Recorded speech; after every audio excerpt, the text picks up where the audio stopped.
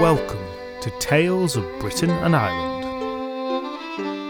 This is a podcast telling the stories, legends and folktales of Britain and Ireland in no particular order. Presented by Graham and coming direct from South Yorkshire, each episode tells a story or selection of stories from all across these islands and throughout their history, followed by a short and decidedly inexpert discussion of the origin and themes of each tale. This time we're jumping into Irish mythology with a look at the Fionn cycle. There was a well at the end of the world where only the god Nectar was permitted. And in that well there lived a salmon, a quite normal fish, beautiful and graceful, but no more than any of its kind. Around the well grew 9 hazel trees, which blossomed and fruited in a single day. And into the well each tree dropped a hazelnut. 9 beautiful crimson nuts in total found their way into the pool. But these were no ordinary trees, and these were no ordinary nuts. For contained within their small shells was all the knowledge of the world, what was, what had been, and what would come to be. And the salmon ate the hazelnuts, one by one, and it found that it knew everything. The horror, the beauty, the infinite universe stretching away. The salmon couldn't do much with this knowledge. It was simply a salmon, and on it swam.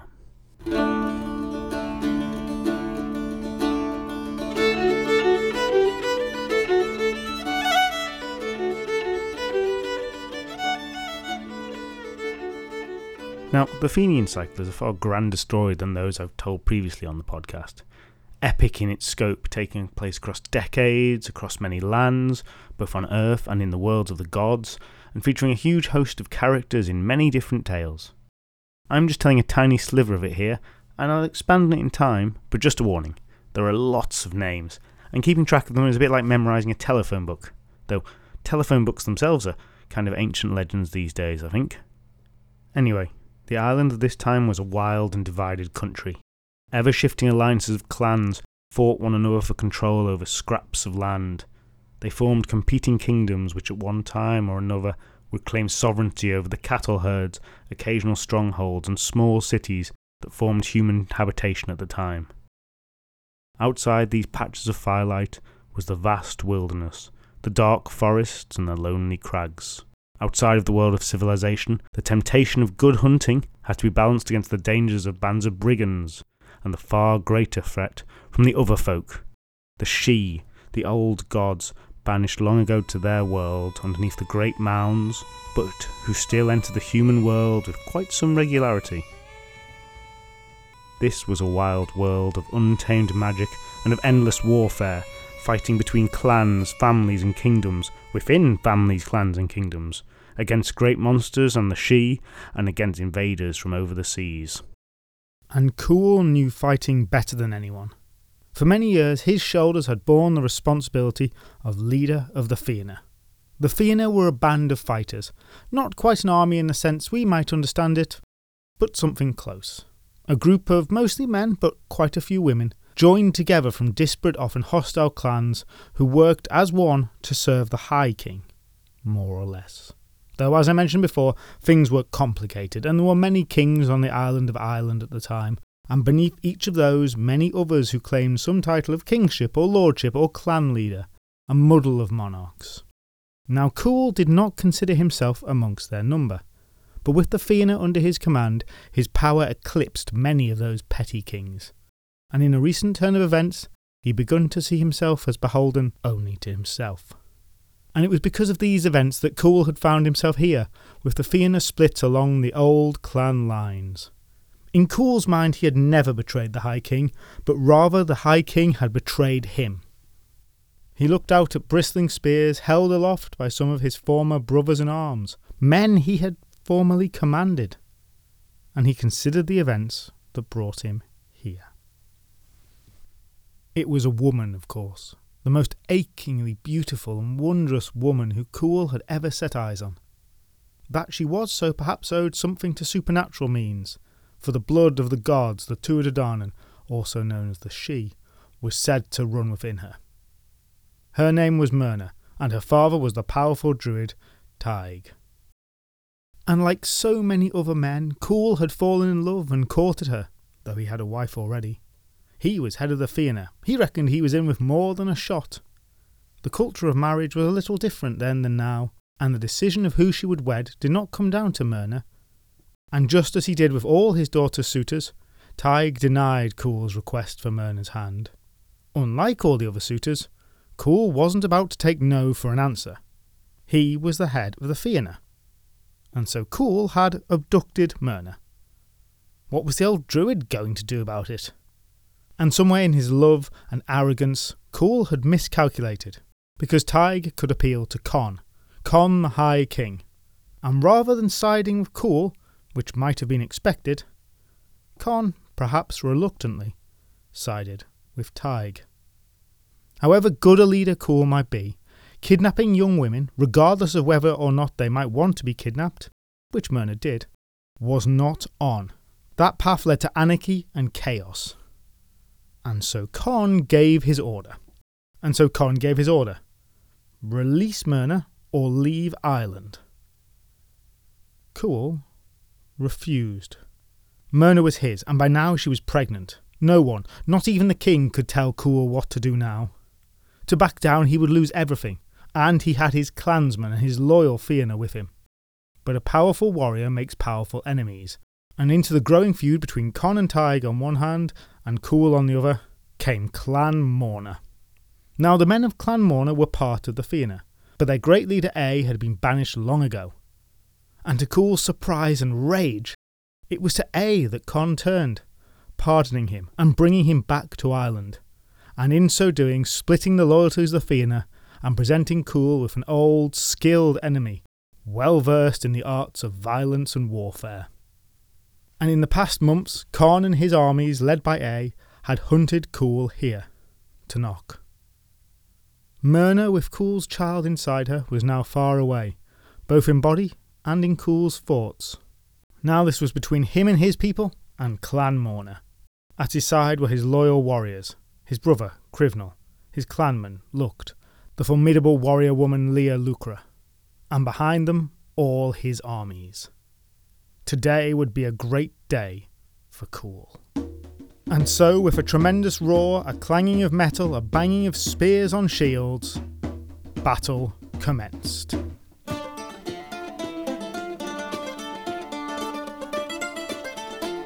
For both sides, the leader of the other was the key target. And so, through the din and heat of battle, the commanders of both forces fought their way to each other. And in the midst of that battlefield, they and their most elite warriors met in a violent clash, the very best of A's people against the best of Cool's. For Cool, things started really well when, with a skillful stroke of his spear, Lucht struck A square in the face, taking out one of his eyes. But the feeling of rejoicing quickly turned to horror as A, blood still pouring from the huge gash in his face, failed to do the decent thing and fall down dead, or at the very least screaming, but instead struck back immediately at Lucht, running him through with his own spear. The surprised man tried to speak, coughed up blood, and then collapsed. Things turned even worse when a shocked Cool suddenly found himself cut off, surrounded by Clan Morna's best warriors. Each one had been promised that whoever got the first strike would be given great rewards. 16 men in all surrounded Cool, and the blows from their spears began. The last thing that Cool would ever see was one-eyed A grinning victoriously and raising his spear.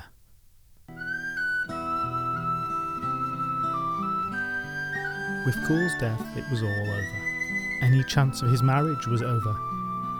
And those of his warriors who remained had nothing left to fight for.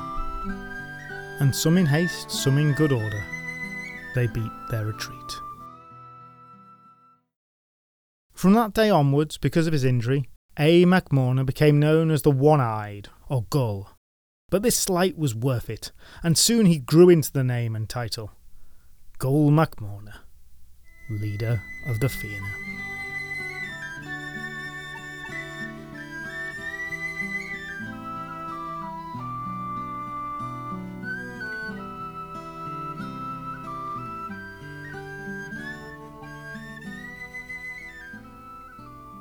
And let's cut to to Myrna, accompanied by a few loyal servants of Cool and heavily pregnant with the child of a man now dead. It is unclear how much this young woman had been swept along by Cool's power or if she was genuinely in love with him. But his death made all of this an irrelevancy. The wrath of her father had ended Cool's life, and it seemed as though it would soon end hers. For following the battle, the vengeful man had called for her, his own daughter, to be burnt alive for her betrayal. At this point we can assume he'd definitely given up on that ever-coveted All-Ireland Father of the Year award. Some small respite had come for Myrna, as Con, the High King, had heard of Teague's plans and was aghast. Cool was dead. This was over. Anything more could not be allowed. He forbid any more violence towards Myrna. But this still left a problem. The son yet to be born. Now you might quite reasonably describe any man who designs to kill a baby as a monster. And I would not argue with you. What harm can an innocent child do? But in the mind of Gull MacMorna, there was a kind of logic. Leaving alive the son of your greatest foe, who you murdered just before that son's birth, after stealing said father's position and title, and when said son's parentage was semi-divine, making him some kind of demigod, it sounded exactly like the kind of scenario that would have seers and prophets the ancient world over face-palming in collective despair at how you were practically begging for a bloody vengeance-filled revenge quest to be waged against you. And so whatever the case for Myrna, the newly named Gull was very much determined that the boy was not going to be allowed to live. Now, luckily, Myrna and those of Cool's allies who were protecting her knew of Gull's intentions, and they had a plan. It was not a plan that would be easy for Myrna. In fact, for the new mother, it would be heart-wrenchingly difficult. But better this than the alternative. So on the very day when Myrna brought a child into the world, she would also say goodbye to him. Her labour came at the house of a close ally of Cool, and with her were two women, her sister, the druid Bomel, and Leah Lucra, who had fought with Cool at the Battle of Knock. It was to these two that Myrna gave up the newborn, knowing that they could protect him in a way that she could not.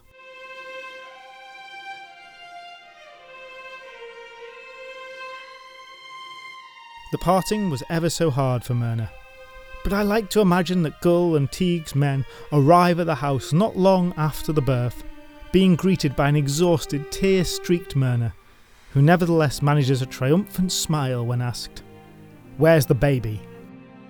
And answering in mock innocence, "Baby? What baby?"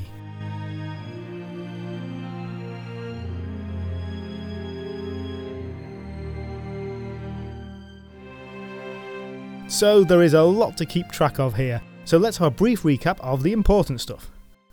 Cool, leader of the Fionn, who are a group of fighting men loyal to the High King of Ireland, the High King being called Con, has abducted/eloped with Myrna, daughter of the druid and descendants of the old gods, Teague. Teague is very pissed off about this and convinces Con to declare war against Cool. This effectively causes a civil war within the Fionn. Clan Morna, who had been out of favour with the king, seized this opportunity to get back in his good graces. After Clan Morna defeat Cool in battle, their leader, who did have another name but let's just forget it now, their leader Gull, which means one-eyed, a reference to the injury he sustained in that very battle, becomes the new head of the Fionn. Shortly after this, Myrna gives birth to Cool's son. And while King Con, yes, King Con, I'm not going to go there, it's too obvious, absolutely promise, King Con says that Myrna is not to be harmed, despite the wishes of her psychopathic father, who'd much prefer to see her burned. But no such protection is extended to her son.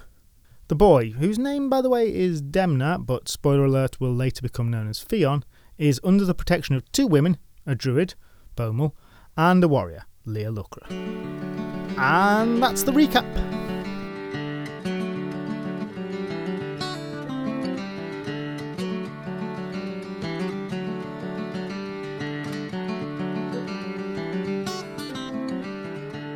It's a few years later, and the young Demna is climbing a tree.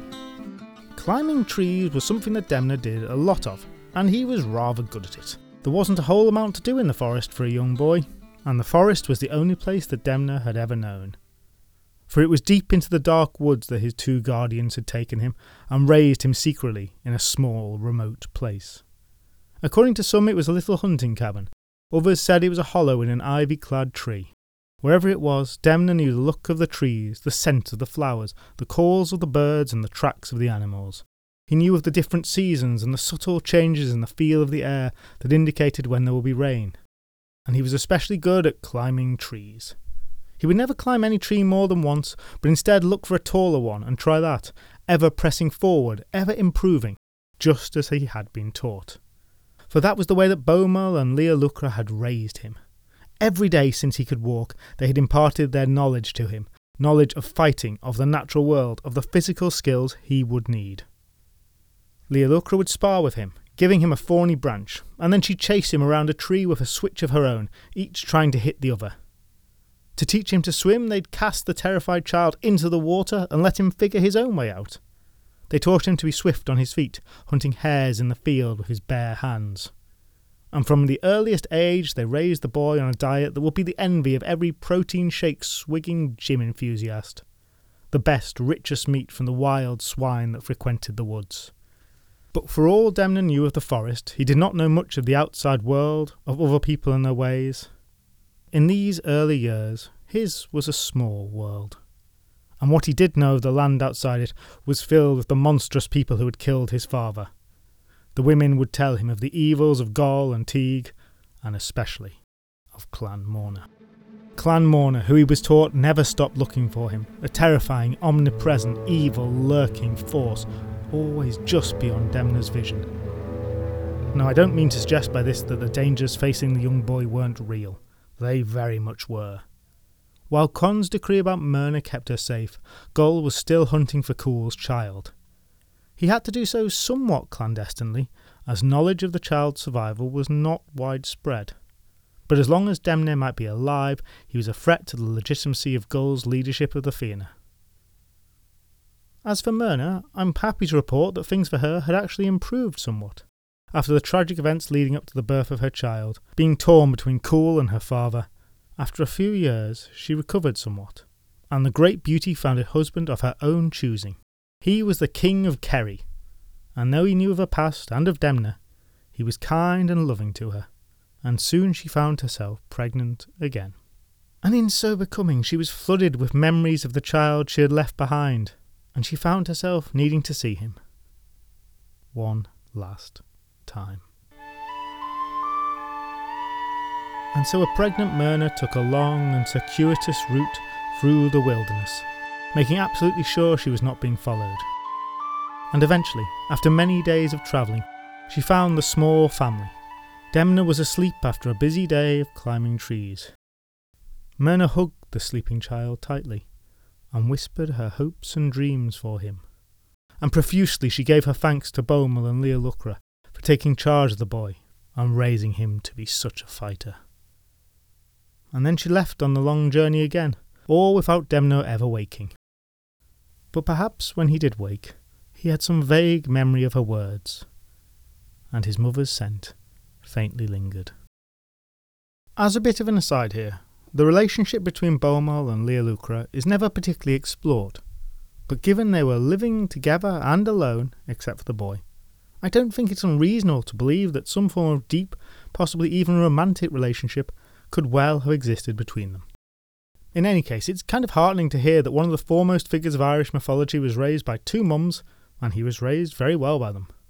If by well you mean raised as an efficient murder machine, perfectly tuned to dish out violent vengeance and bloody revenge.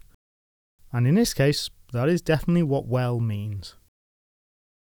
So an unquestionable victory for the principle of same-sex parenting right there. Over time, Demna grew stronger and faster and developed the abilities of a hunter, though sometimes a bit of an unconventional one. His first successful hunt was of a duck. Seeing a group on the lake, he threw a spear such that it cut the feathers and wings off of one.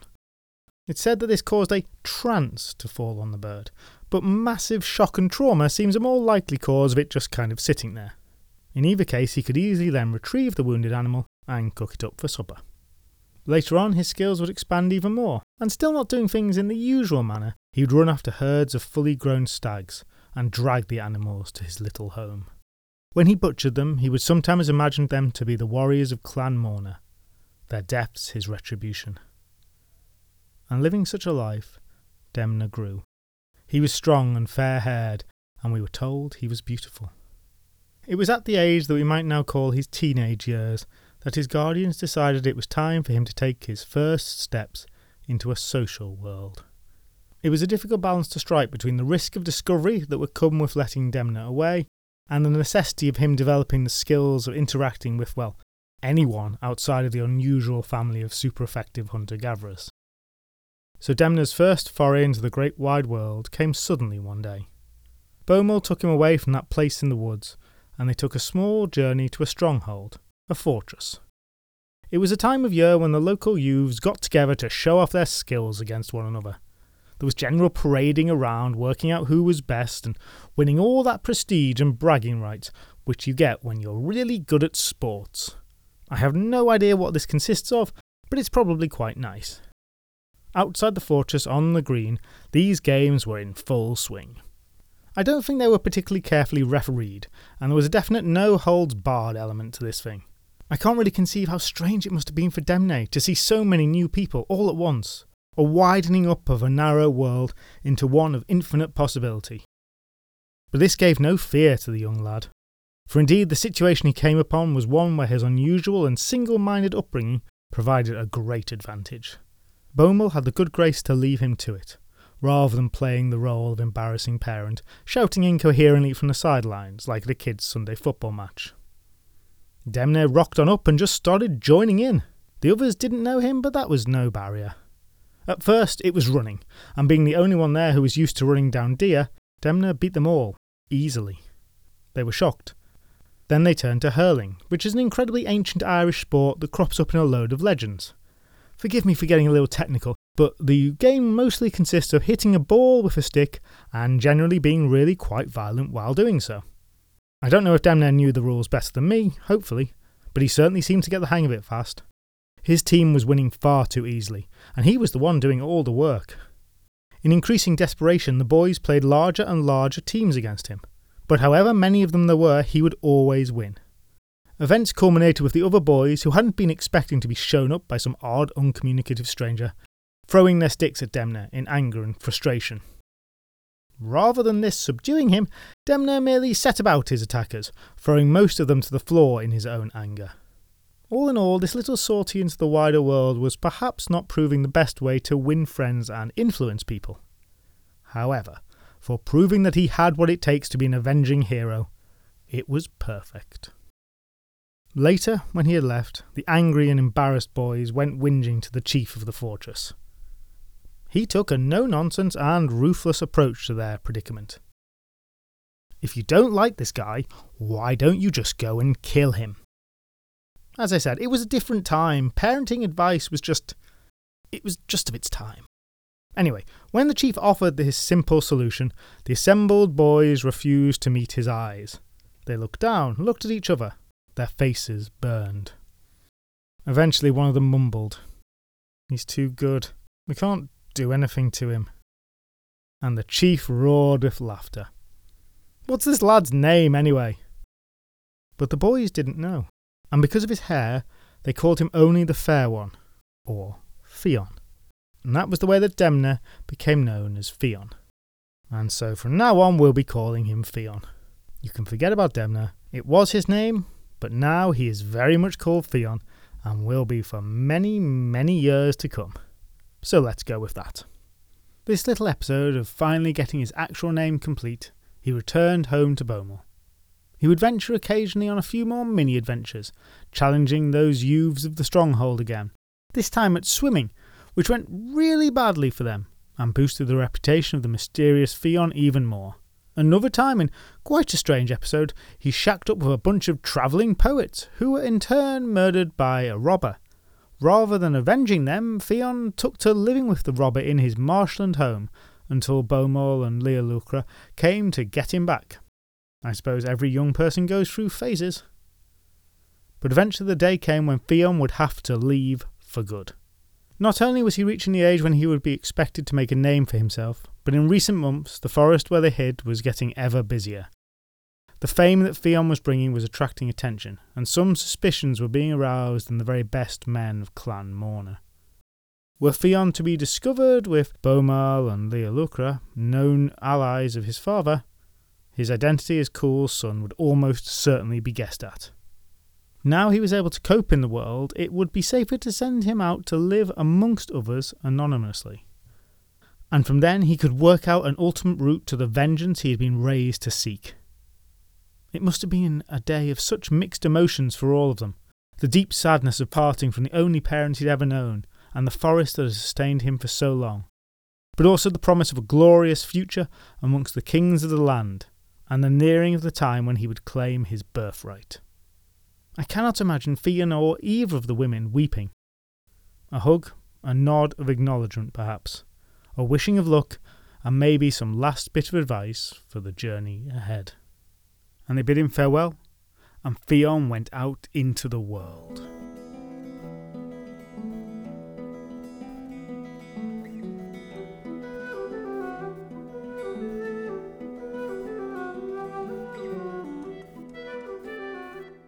To Loch Lane he went to take service with the King of Bantry, a former ally of his father. Fionn became a hunter, and for a while all was well. Fionn learned much more of the ways of the world from those he worked with, and began to ingratiate himself into society. But subtlety, restraint, and even a little common sense did not seem to be traits the young Fionn was much endowed with. And because of that, it soon became evident to all that the man was a great hunter. The greatest in the king's retinue, in fact. And so quickly did his reputation grow that Fionn soon found himself in an audience with the King of Bantry himself. The king took one look at Fionn with his long, fair hair and his very clear familial resemblance and said, "Now I have never heard of Cool having a son. But if he had, then you would be him." Another word was not needed. If the King of Bantry could work it out, then the men of Clan Morna, who frequented the court, would soon do the same. First plate he tried down, but that didn't dissuade him. He set off again, this time perhaps with more of a determination to adopt a covert attitude. He soon found himself in the service of the King of Kerry, but once again he failed spectacularly at not being incredibly awesome at everything. So it was not too long before he found himself playing fickle with the king himself. Fickle is an old Irish board game, a bit like chess. Now, where he learned to play this I do not know. Perhaps Bodil and Leolucra were keen players and had a set in the forest. But he must have learned somewhere and learned well, for he won all 7 games, which seems a little bit unnecessary, even if he was very good. After 5 or so, it just might have been politic to let the king have a victory. But as we've learned, that was not the way that Fionn was built. And so, after 7 games, the King of Kerry turned to him. "So, lad, where do you say you come from again? A peasant family from Tara, yes?" That's right," said Fionn, looking the king straight in the eye, and holding himself with a most noble bearing after his 7th crushing victory. The king sighed and rolled his eyes. "You are the son of Cool." Fionn was downcast. Somehow his cunning ruse had been undermined yet again. "And that means that you are the son of my wife." Fionn raised his eyes to the king in astonishment. He had not known. No one in the king's service would ever see the queen or the women of the court. His heart leapt. The king caught the look in the boy's eyes. No, you cannot stay here. You'll bring a great danger down upon this house. For if you are discovered here, or that you have even been here, then Goll's people will slay not only you, but surely your mother also. She must not know of this. The fewer people who do, the better."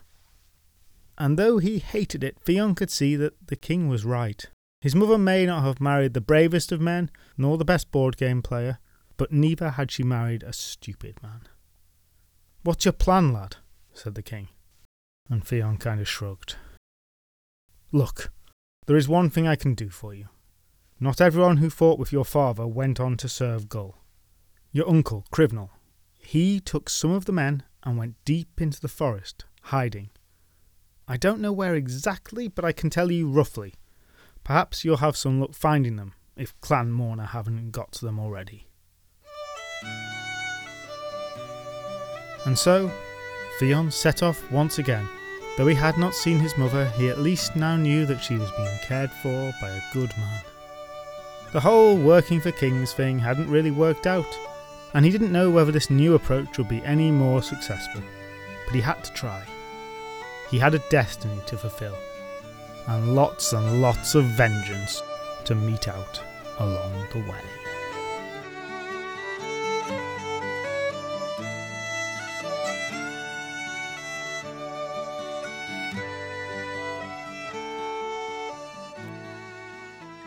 Now, this is the first time I've talked about Irish mythology on the podcast, so I'm just going to give a very brief overview of it.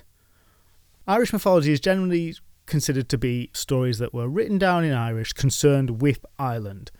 Irish was actually one of the most important local languages in Europe in the early medieval period. So there are a huge number of tales, and for the sake of simplification, they tend to be grouped into 4 broad categories, which are known as cycles. These categories are rather for the sake of convenience and are far from immutable, with many characters and elements appearing in stories from all 4, but it's a very standard way of grouping these tales and useful to help get an understanding of them. So the 4 cycles of Irish mythology are: 1. The mythological cycle. This is concerned largely with the pre-human history of Ireland, by which I mean struggles between various races of beings, somewhat like gods or demons or ancestors or, well, often the Sidhe. At the end of that cycle, along come the humans. The second cycle is the Ulster cycle, heroic tales of the great warrior Cuchulainn at their centre. Third is the Fionn cycle, from which today's story is drawn, and this is all about Fionn McCool and the Fianna. And fourth, we have the historical cycle, pseudo-historical tales of the lineages of Irish kings, leading up to modern times, well, modern when they were written, and including many Christian elements. Though, of course, all of the written versions of these tales we have do come from Christian sources. Now, in time, I'd like to cover as many of these cycles as possible, but for now, the Fionn will take centre stage. The collections of stories that make it up are incredibly numerous and come from 2 different types of sources. 1, written manuscripts, of which the earliest date to around the 900s, and which may well draw upon tales that are earlier still. And secondly, there is a very strong oral tradition of tales of the Fianna, which have been told down to almost the modern day, many of which were collected and written down in the 19th and 20th centuries. As a bit of an aside, unlike many of the other Irish tales, these tales of the Fianna also made their way into the oral tradition of Scotland, where there is a long folk tradition of them that is somewhat different from the Irish stories.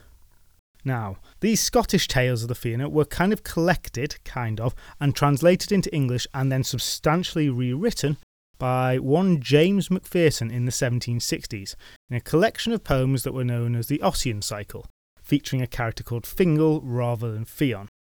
Macpherson's poems, which are quite different from the Fianna stories in Irish tradition, went on to inspire a huge range of historical figures, ranging from Napoleon to Thomas Jefferson, and are even said to have started the whole Romantic movement.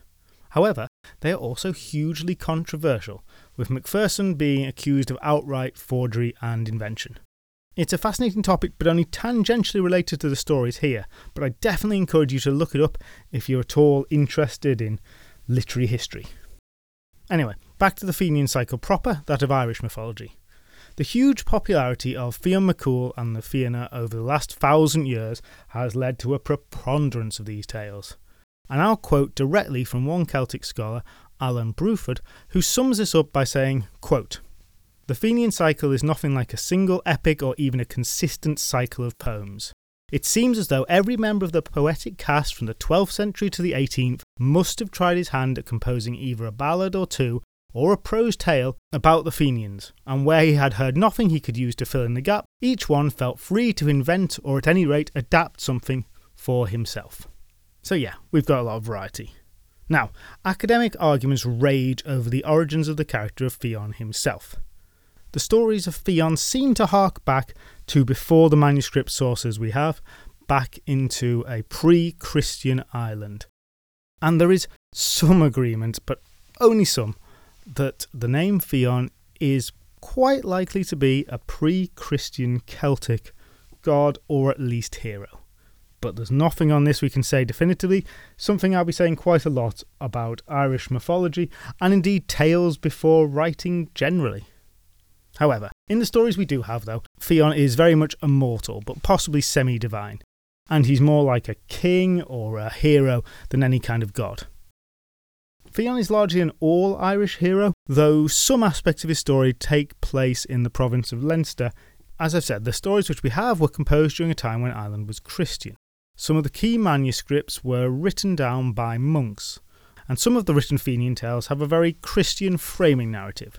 For instance, one of the most famous collection of tales from the cycle, the Colloquy of the Ancients, is supposedly being told to St. Patrick by, minor spoiler alert here, Fionn's son, who has, for a plot-relevant point, survived many hundreds of years after the rest of the Fianna are dead. Which is pretty cool, actually. But anyway, it's Christian, which is the idea. However, despite this Christianity, thematically, the tales of the Fionn cycle are usually fairly non-Christian and harking back to the values of an older pagan island. And despite the Christianisation, many of the tales were composed in an island that looked somewhat similar to the country of the tales, not having one political form, but being split up and coming under the sway of various different foreign invaders and kings. And though the Fionn cycle may not have been a composite, coherent whole, certain themes certainly emerge, many of which see Fionn as an early defender of Ireland, from foreign invaders on one side, and from the Sidhe or the Tuatha Dé Danann on the other, and those are themes that we'll see develop as we go through this cycle. Now, tales from the Fionn cycle have persisted into modern Irish culture quite strongly. Just to pick one example, one of the most famous 20th century Irish books, Finnegan's Wake, which I've not read as it's meant to be incredibly difficult, contains many allusions to the stories of Fionn. The Irish landscape also has a deep connection to Fionn and the Fianna, with a number of places said to owe their origins to characters in the tales, as well as place names that are mentioned in the tales still being visible today. I should mention that the Giant's Causeway is one place that's often said to owe its origin to Fionn McCool. It is one amongst a great many, however it's one of the most famous outside of Ireland. And the thing about that is that Fionn McCool in that story is very different from the Fionn McCool in what is considered the Fionn cycle. It's like a different character. It's a fairy story, pretty much, that is really not connected. So just treat that as if they're two separate things. Please don't think of Fionn as a giant because of whatever you might have heard about the Giant's Causeway. I might tell that story at some point on the podcast. It's an interesting story on its own, but not really related to this. So in summary, the stories of Fionn are a huge morass of fascinating tales, drawn from at least 1,500 years and possibly much more. We've only just dipped our toe into this very first story, and on the next episode we're going to continue the story of the boyhood of Fionn and see where his Tarantino-esque revenge quest takes him. You can follow Tales of Britain and Ireland podcast on Twitter, Facebook and Instagram. There's also a website, talesofbritainandireland.com, where there's a page for each episode which contains more information including illustrations, asides and recaps, along with other additional bits and pieces to explore. The intro music was written and performed by Alice Nichols, and you can find all the other musical credits on the episode page on the website. If you enjoyed this podcast, then please do share it with others or give it a review, as those really are the best ways to help us out. You can also join Tales of Britain and Ireland on Patreon to get extra members episodes. Thank you so much for listening, and I hope you'll join me again soon.